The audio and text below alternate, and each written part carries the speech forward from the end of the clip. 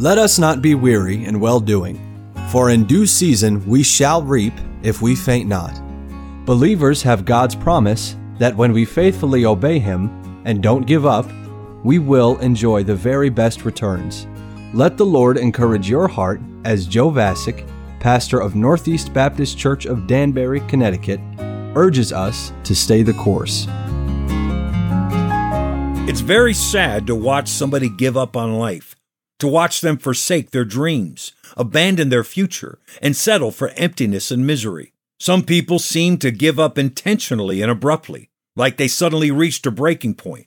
Others appear to give up more subconsciously and gradually. Outside influences can definitely lead you to want to give up on yourself. Weak friends, the pop culture, the philosophies of this world. They can all have a negative effect on you, some by giving you erroneous impressions about good and bad, right and wrong, others by discouraging you, dragging you down into the mire of hopelessness with them. But even though those around you can make you want to give up, the fact is you don't give up on your life until you choose to give up on your life. Nobody can make you give up. People give up on a lot of things. They give up on their goals, their plans, their dreams. People give up on their marriages and their children. They give up on their dignity and their self-respect. People give up on love. They give up on living. They give up on God's purpose for their lives. People give up in many different ways.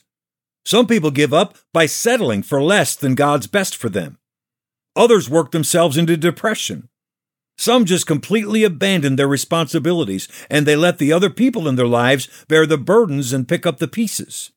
People give up by trying to escape to pleasure, to alcohol, to drugs, or to some imaginary alternate lifestyle. People give up by consciously deciding to blame God for everything, and others by choosing to deny God's existence. Tragically, some give up and take their own lives. I want you to see something remarkable in Psalm 27:13. I had fainted unless I had believed to see the goodness of the Lord in the land of the living. These words were penned by David. David, the man after God's own heart. David, the man famous for killing the giant Goliath with a slingshot. David, God's choice to be the king of Israel. David, the man who was revered as a mighty warrior. These words were penned by David, the greatest king Israel ever had. David, the prominent ancestor of Jesus. He wrote those words. I had fainted unless I had believed to see the goodness of the Lord in the land of the living. David says, I have a confession to make. I almost gave up. I was feeling low. I was discouraged. Things looked hopeless and dark. I almost gave up. I almost gave up on being the king. I almost gave up on writing the Psalms that have blessed multiplied millions. I almost gave up on owning the legacy of the throne of Israel. I almost gave up on being one of the most important figures in the lineage of the Messiah. I had fainted unless. I almost gave up, but I didn't. The word unless introduces the difference between those who almost give up and those who do give up. The difference between David almost giving up and David giving up was in what David had already believed. I had fainted unless I had believed to see the goodness of the Lord in the land of the living. Don't miss this. People don't give up because they find a reason to give up.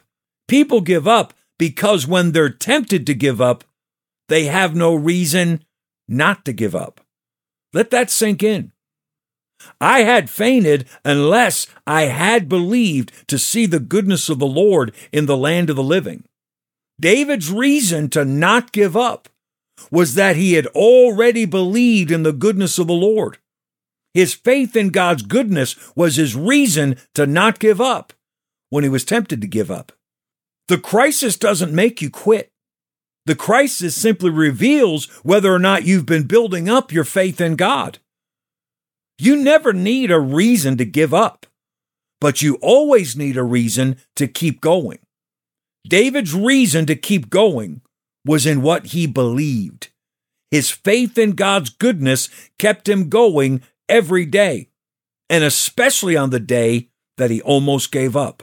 That's why it's so vital to daily strengthen your faith.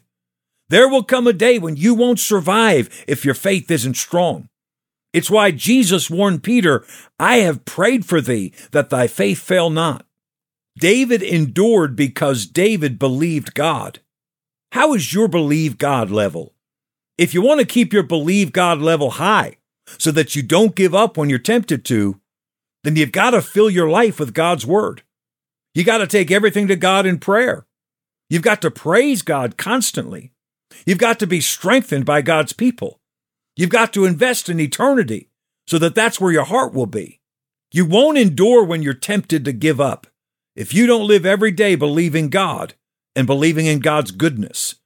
David believed that the goodness of God was his guarantee that this crisis would not destroy him, that victory was on the way. Christian, if you'll keep your believe God level strong every day, you won't give up on your darkest days. Stay the course. We pray that today's program was a blessing to you. If you have any questions or comments, we'd love to hear from you. You can email us at staythecourse@nbcdanbury.org. God bless you.